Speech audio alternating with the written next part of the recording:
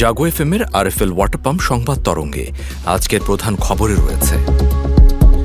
ডিজিটালাইজেশনে বিপ্লব ঘটে গেছে, লক্ষ্য স্মার্ট বাংলাদেশ, বললেন প্রধানমন্ত্রী।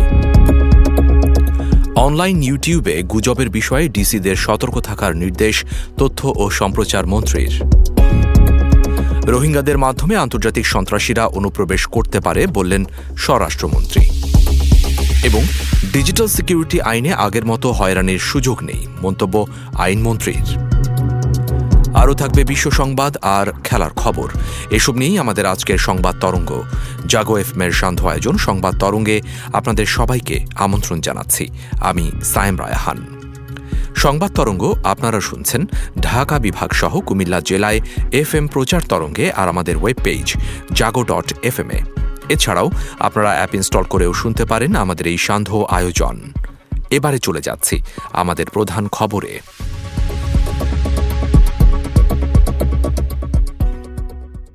প্রধানমন্ত্রী শেখ হাসিনা বলেছেন, আওয়ামী লীগ নেতৃত্বাধীন সরকারের পরবর্তী লক্ষ্য স্মার্ট বাংলাদেশ। তিনি বলেন, ডিজিটাল বাংলাদেশ এখন বাস্তবতা। আমাদের পরবর্তী লক্ষ্য হল স্মার্ট বাংলাদেশ গড়ে তোলা, স্মার্ট জাতি গঠন করা। আজ রাজধানীর বঙ্গবন্ধু আন্তর্জাতিক সম্মেলন কেন্দ্রে ডাক ও টেলিযোগাযোগ বিভাগ আয়োজিত 3 দিনব্যাপী ডিজিটাল বাংলাদেশ মেলা 2023-এর উদ্বোধনী অনুষ্ঠানে দেয়া ভিডিও বার্তায় তিনি এ কথা বলেন। বাংলাদেশ ডিজিটালাইজেশনের এক বিপ্লব ঘটে গেছে। এখন তরুণ প্রজন্মের মধ্যে স্মার্ট বাংলাদেশের স্বপ্ন রচিত হচ্ছে। শিল্পাঞ্চলে 5G সেবা নিশ্চিত করা হবে। বিনিয়োগ ও রপ্তানি ক্ষেত্রে ডিজিটাল পণ্য অর্থনীতিতে গুরুত্বপূর্ণ অবদান রাখবে বলে আমি আশা করি। ডিজিটাল কানেক্টিভিটি হবে স্মার্ট বাংলাদেশ বিনির্মাণের প্রধান হাতিয়ার। এই কানেক্টিভিটির উপর ভিত্তি করেই গড়ে উঠবে smart citizen, smart economy, smart government এবং স্মার্ট সোসাইটি। জেলা পর্যায়ে অনিবন্ধিত অনলাইন আইপিটিভি ইউটিউব চ্যানেলের মাধ্যমে গুজব ছড়ানো হলে জেলা প্রশাসকদের তা দ্রুত তথ্য মন্ত্রণালয়কে জানানোর নির্দেশ দেওয়া হয়েছে। সেই সঙ্গে গুজবটি অমূলক প্রমাণ করে সত্য তথ্য প্রকাশের নির্দেশ দেওয়া হয়েছে। আজ রাজধানীর ওসমানী স্মৃতি মিলনায়তনে জেলা প্রশাসক সম্মেলনের 3য় দিনের 3য় অধিবেশনে তথ্য ও সম্প্রচার মন্ত্রণালয়ের পক্ষ থেকে ডিসিদের এর নির্দেশ দেওয়া হয়েছে বলে জানিয়েছেন তথ্য ও সম্প্রচার মন্ত্রী ড. হাসান মাহমুদ। জেলা প্রশাসকদের বলেছি যে কোনোটার আপনারা যদি দেখেন যে কেউ বিভ্রান্তি ছড়াচ্ছে এবং গুজব ছড়াচ্ছে এবং অসত্য ভুল সংবাদ পরিবেশন করে সমাজে হানাহানি তৈরি করার অপচেষ্টা চালাচ্ছে, আবার অনেক সময় তথ্য মন্ত্রণালয়ের কমিটি আছে, তারা কোনটা থেকে গুজব ছড়ানো হচ্ছে সেটি তারা জানাবেন যে এই পোর্টাল থেকে বা এই আইপিটিভি থেকে বা এই ইউটিউব চ্যানেল থেকে বা এই জায়গা থেকে এই গুজব ছড়ানো হচ্ছে, বিভ্রান্তি ছড়ানো হচ্ছে, সেটি আমাদের যে কমিটি আছে সেই কমিটিকে জানাবেন। কেউ যদি অনাহেতুক এগুলো করে তাহলে তাদের বিরুদ্ধে অতীতের মতোই ব্যবস্থা গ্রহণ করা হবে। ডেটা প্রোটেকশন অ্যাক্ট হবে সকলের সাথে আলাপ আলোচনা করে প্রোটেকশনের জন্য, ডেটা কন্ট্রোল করার জন্য। যদি প্রয়োজন হয় তাহলে অবশ্যই ডিজিটাল সিকিউরিটি অ্যাক্ট আমরা সংশোধনও করতে পারি। রোহিঙ্গা সংকটের সমাধান না হলে বাংলাদেশে আন্তর্জাতিক সন্ত্রাসী গোষ্ঠীর অনুপ্রবেশ ঘটতে পারে বলে মন্তব্য করেছেন স্বরাষ্ট্রমন্ত্রী আসাদুজ্জামান খান কামাল। তিনি বলেন, এই সমস্যার যদি শিগগির সমাধান না হয় তাহলে এরা ইন্টারন্যাশনাল টেররিস্টদের ইজি টার্গেট হবে। আজ রাজধানী উচ্চ বিদ্যালয়ে সনাতন ধর্মাবলম্বী শিক্ষার্থীদের সরস্বতী পূজা মণ্ডপ পরিদর্শন শেষে সাংবাদিকদের এক প্রশ্নের জবাবে এসব কথা বলেন। এই প্রবলেম যদি শীঘ্রই শেষ না হয় তাহলে এরা ইন্টারন্যাশনাল টেররিস্টদের ইজি প্রে হবে। আমরা বলবো না যে তারা প্রে হয়ে গিয়েছে, আমরা সম্ভাবনার কথা বলছি এবং সম্ভাবনার মানে আড়ালে আবডালে আমরা 2-1টা ঘটনাও দেখছি, আমরা রক্তারক্তিও দেখছি। পাহাড়ে যেই 52 জনের আপনারা কথা বলছেন সেগুলি আমাদের গোয়েন্দা সংস্থা দেখে তাদেরকে সবাইকে আমরা আমাদের আওতায় নিয়ে এসেছি। ডিজিটাল সিকিউরিটি আইনে আগের মতো হয়রানির সুযোগ নেই বলে জানিয়েছেন আইনমন্ত্রী আনিসুল হক। দুপুরের ওসমানী স্মৃতি মিলনায়তনে ডিসি সম্মেলনে একথা জানান তিনি। বলেন, এখন সেলের মাধ্যমে তথ্য যাচাই বাছাই করে ব্যবস্থা গ্রহণ করা হয়। কিছু বিষয়ে সংশোধন করার জন্য কমিটি গঠন করা হয়েছে বলেও জানান আইনমন্ত্রী। ডেটা প্রোটেকশন অ্যাক্ট হবে সকলের সাথে আলাপ আলোচনা করে প্রোটেকশনের জন্য, ডেটা কন্ট্রোল করার জন্য। যদি প্রয়োজন হয় তাহলে অবশ্যই ডিজিটাল সিকিউরিটি অ্যাক্ট আমরা সংশোধনও করতে পারি। এবারে আন্তর্জাতিক প্রসঙ্গ।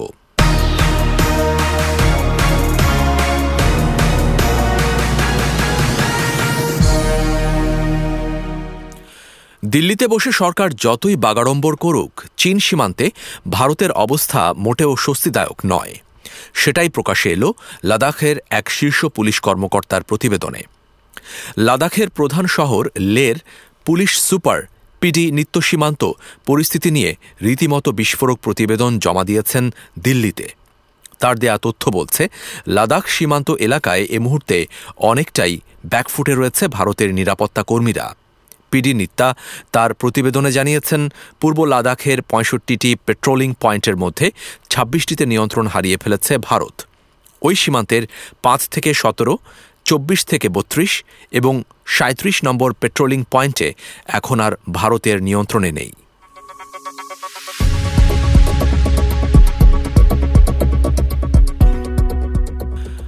ভারতের প্রজাতন্ত্র দিবস আজ ২৬ জানুয়ারি।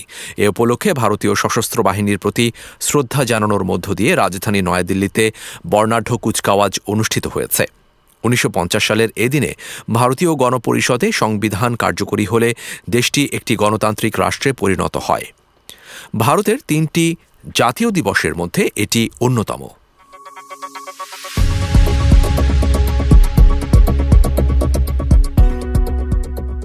উত্তর জার্মানিতে ট্রেনে দুর্বৃত্তের ছুরিকাঘাতে ২ জন নিহত ও ৭ জন আহত হয়েছেন। বুধবার স্থানীয় সময় বিকেল ৩টার দিকে ডেনমার্ক সীমান্তের কাছাকাছি স্লেশউইগ হলস্টাইন রাজ্যে এ ঘটনা ঘটে।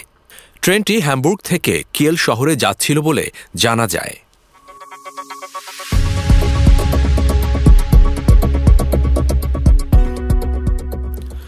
তীব্র তুষারপাতে বিপর্যস্ত যুক্তরাষ্ট্রের মিশিগান অঙ্গরাজ্য। ডেট্রয়েট শহরে বরফ জমেছে ৬ থেকে ১০ ইঞ্চি পর্যন্ত। বন্ধ করে দেওয়া হয়েছে প্রাথমিক স্কুল। অফিস আদালতের অধিকাংশ কাজই হচ্ছে অনলাইনে। এতে চরম বিপাকে পড়েছেন প্রবাসী বাংলাদেশি সহ স্থানীয়রা। পূর্বাভাস বলছে, মিশিগানে আবহাওয়ার এমন পরিস্থিতি থাকবে আরও অন্তত ৩ দিন।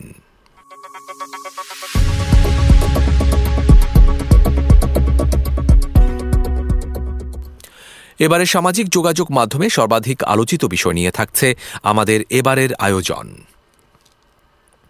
সড়ক, রেল, আকাশ ও নদীপথে জাতীয় ও আন্তর্জাতিক যোগাযোগ নেটওয়ার্ক গড়ে উঠছে রংপুর অঞ্চলে। শিগগিরই পৌঁছে যাবে পাইপলাইনের গ্যাসও। আগামী কয়েক বছরের মধ্যে ব্যাপক বিনিয়োগে এ অঞ্চলে শিল্প বিকাশের দারুণ সম্ভাবনা দেখছেন ব্যবসায়ীরা। বিস্তারিত প্রতিবেদনে। সড়ক, রেল, আকাশ ও নদীপথে জাতীয় ও আন্তর্জাতিক যোগাযোগ নেটওয়ার্ক গড়ে উঠছে রংপুর অঞ্চলে। শিগগিরই পৌঁছে যাবে পাইপলাইনের গ্যাসও। আগামী কয়েক বছরের মধ্যে ব্যাপক বিনিয়োগে এ অঞ্চলে শিল্প বিকাশের দারুণ সম্ভাবনা দেখছেন ব্যবসায়ীরা। আর সরকারের পাশাপাশি শিল্প ও ব্যবসা বাণিজ্য সংশ্লিষ্ট সংগঠনকে উদ্যোগী ভূমিকা নেয়ার তাগিদ বিশ্লেষকদের। চিলাহাটি হলদিবাড়ি রেলপথে ৫৫ বছর পর হুইসেল বাজিয়ে চলাচল শুরু করছে পণ্য ও যাত্রীবাহী ট্রেন। শুরু হয়েছে সৈয়দপুর বিমানবন্দরের পরিধি আন্তর্জাতিক পর্যায়ে বিস্তৃতের কাজও। সাসেক ১ প্রকল্পের পর সাসেক ২ বাস্তবায়নের কাজ এগিয়ে গেছে রংপুর পর্যন্ত। আর সাসেক ৩ ও ৪ এর মাধ্যমে বুড়িমারি ও বাংলাবান্ধা স্থলবন্দর ব্যবহার হবে করিডোর হিসেবে। এদিকে চিলমারি নদী বন্দরের চলমান উন্নয়ন কাজ শেষ হলে ভারতের সঙ্গে চালু হবে নৌরুট। এছাড়া চলতি বছরের মাঝামাঝি পাইপলাইনের মাধ্যমে শিল্প উৎপাদনে গ্যাস পাচ্ছে রংপুর ও নীলফামারীর কারখানাগুলো। রংপুর বিভাগের ৮ জেলায় ২ শতাধিক শিল্প প্রতিষ্ঠান রয়েছে। এর মধ্যে প্রাথমিক পর্যায়ে ১২০টি শিল্প ইউনিট পাবে গ্যাস সংযোগ। এছাড়া গ্যাসের মাধ্যমে গার্মেন্টস সহ কৃষিভিত্তিক শিল্পের ব্যাপক সম্ভাবনা দেখছেন সংশ্লিষ্টরা। ব্যবসা বাণিজ্য সম্প্রসারণের লক্ষ্যে শিল্প ও বণিক সমিতিগুলোকে মেলা সেমিনার আয়োজনে তৎপর দেখা গেলেও উত্তরাঞ্চলের শিল্পে বিনিয়োগ আকর্ষণের ক্ষেত্রে তাদের ভূমিকা খুব একটা পরিলক্ষিত হয় না। এ অঞ্চলে উন্নয়ন ঘটাতে হলে এসব প্রতিষ্ঠানকে এগিয়ে আসতে হবে বলেও জানান সংশ্লিষ্টরা। Sadia Sujana, desk report, Jago FM, Dhaka. Dollar সংকটে নতুন এলসি না পাওয়ায় পঞ্চগড়ের বাংলাবান্ধা স্থলবন্দর স্থবির হয়ে পড়েছে। ফলে আগের চেয়ে কমেছে আমদানি রপ্তানি ও রাজস্ব আদায়। এদিকে পণ্যবাহী ট্রাকের সংখ্যা কমায় কর্মহীন হয়ে পড়েছেন বন্দরের অনেক শ্রমিক। বিস্তারিত ডেস্ক রিপোর্টে। ডলার সংকটে নতুন এলসি না পাওয়ায় পঞ্চগড়ের বাংলাবান্ধা স্থলবন্দর স্থবির হয়ে পড়েছে। ফলে আগের চেয়ে কমেছে আমদানি রফতানি ও রাজস্ব আদায়। এদিকে পণ্যবাহী ট্রাকের সংখ্যা কমায় কর্মহীন হয়ে পড়েছেন বন্দরের অনেক শ্রমিক। করোনায় 2 বছর থমকে থাকার পর আবারও চালু হয় পঞ্চগড়ের বাংলাবান্ধা স্থলবন্দরের কার্যক্রম। কিন্তু ডলার সংকটে ব্যাংক থেকে নতুন এলসি না পাওয়ায় ভারত, নেপাল, ভুটানের সঙ্গে বাংলাদেশের বাণিজ্য মাধ্যম এই বন্দরটির কার্যক্রমে স্থবিরতা দেখা দিয়েছে। বন্দরে আগের তুলনায় আমদানি রফতানি কমেছে। প্রতিদিন 300 পণ্যবাহী ট্রাক এলেও এখন তা নেমে এসেছে 200-র নিচে। এতে দুশ্চিন্তায় পড়েছেন ব্যবসায়ীরা। তারা জানান, করোনাকালীন এ বন্দরে দৈনিক 400 থেকে 450 পণ্যবাহী ট্রাক আসত। বর্তমানে 120টির মতো ট্রাক আসে। এদিকে পণ্যবাহী ট্রাকের সংখ্যা কমায় কর্মহীন হয়ে পড়েছেন বন্দরের অনেক শ্রমিক। তারা জানান, 7 দিন ধরে বন্দরে বসে আছেন। বন্দরে তেমন একটা গাড়ি আসছে না, তাই বসে দিন কাটাতে হচ্ছে। বাংলাবান্ধা স্থলবন্দর শুল্ক স্টেশনের তথ্য মতে 2021-22 অর্থ বছরে সরকারের রাজস্ব আদায়ের লক্ষ্যমাত্রা ধরা হয়েছিল 70 কোটি 56 লাখ টাকা। আদায় হয়েছে 41 কোটি 64 লাখ টাকা। আর 2022-23 অর্থ বছরে গত ডিসেম্বর পর্যন্ত 35 কোটি 36 লাখ টাকা লক্ষ্যমাত্রার মধ্যে আদায় হয়েছে 25 কোটি 34 লাখ টাকা। Desk report, Sushmita Akter, Jago FM. এবারে খেলার খবর।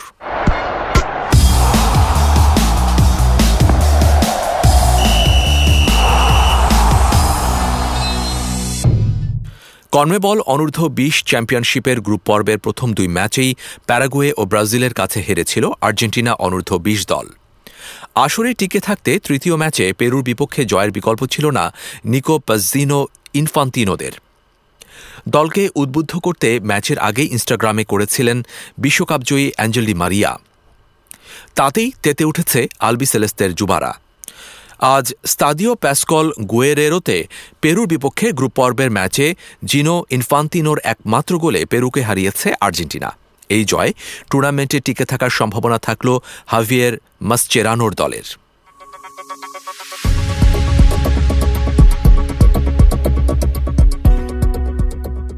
আইসিসির 2022 সালের বর্ষসেরা উদীয়মান ক্রিকেটার নির্বাচিত হয়েছেন দক্ষিণ African pace bowling allrounder Marco Jansen. আজ এক বিজ্ঞপ্তিতে এ খবর নিশ্চিত করেছে ক্রিকেটের নিয়ন্ত্রক সংস্থা। আর নারীদের ক্রিকেটের সেরা উদীয়মান তারকা হয়েছেন ভারতের পেসার রেণুকা সিং। 2022 সালের সেরা তারকাদের একে একে পুরস্কৃত করছে আইসিসি। টি-20, টেস্ট, ওয়ানডে দলগুলোর পর এবার চলছে ব্যক্তিগত পুরস্কার ঘোষণা। সে ধারাবাহিকতাতেই এবার 2022-এর সেরা উদীয়মান ক্রিকেটারের খেতাব জিতে নিয়েছেন প্রোটিয়া অলরাউন্ডার মার্কো ইয়ানসেন।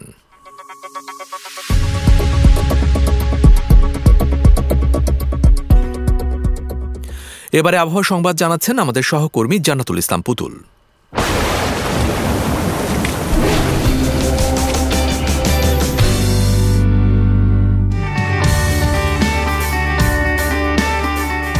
ধন্যবাদ আপনাকে। জানিয়ে দিচ্ছি আজ সকাল 9টা থেকে পরবর্তী 24 ঘন্টার আবহাওয়ার পূর্বাভাস।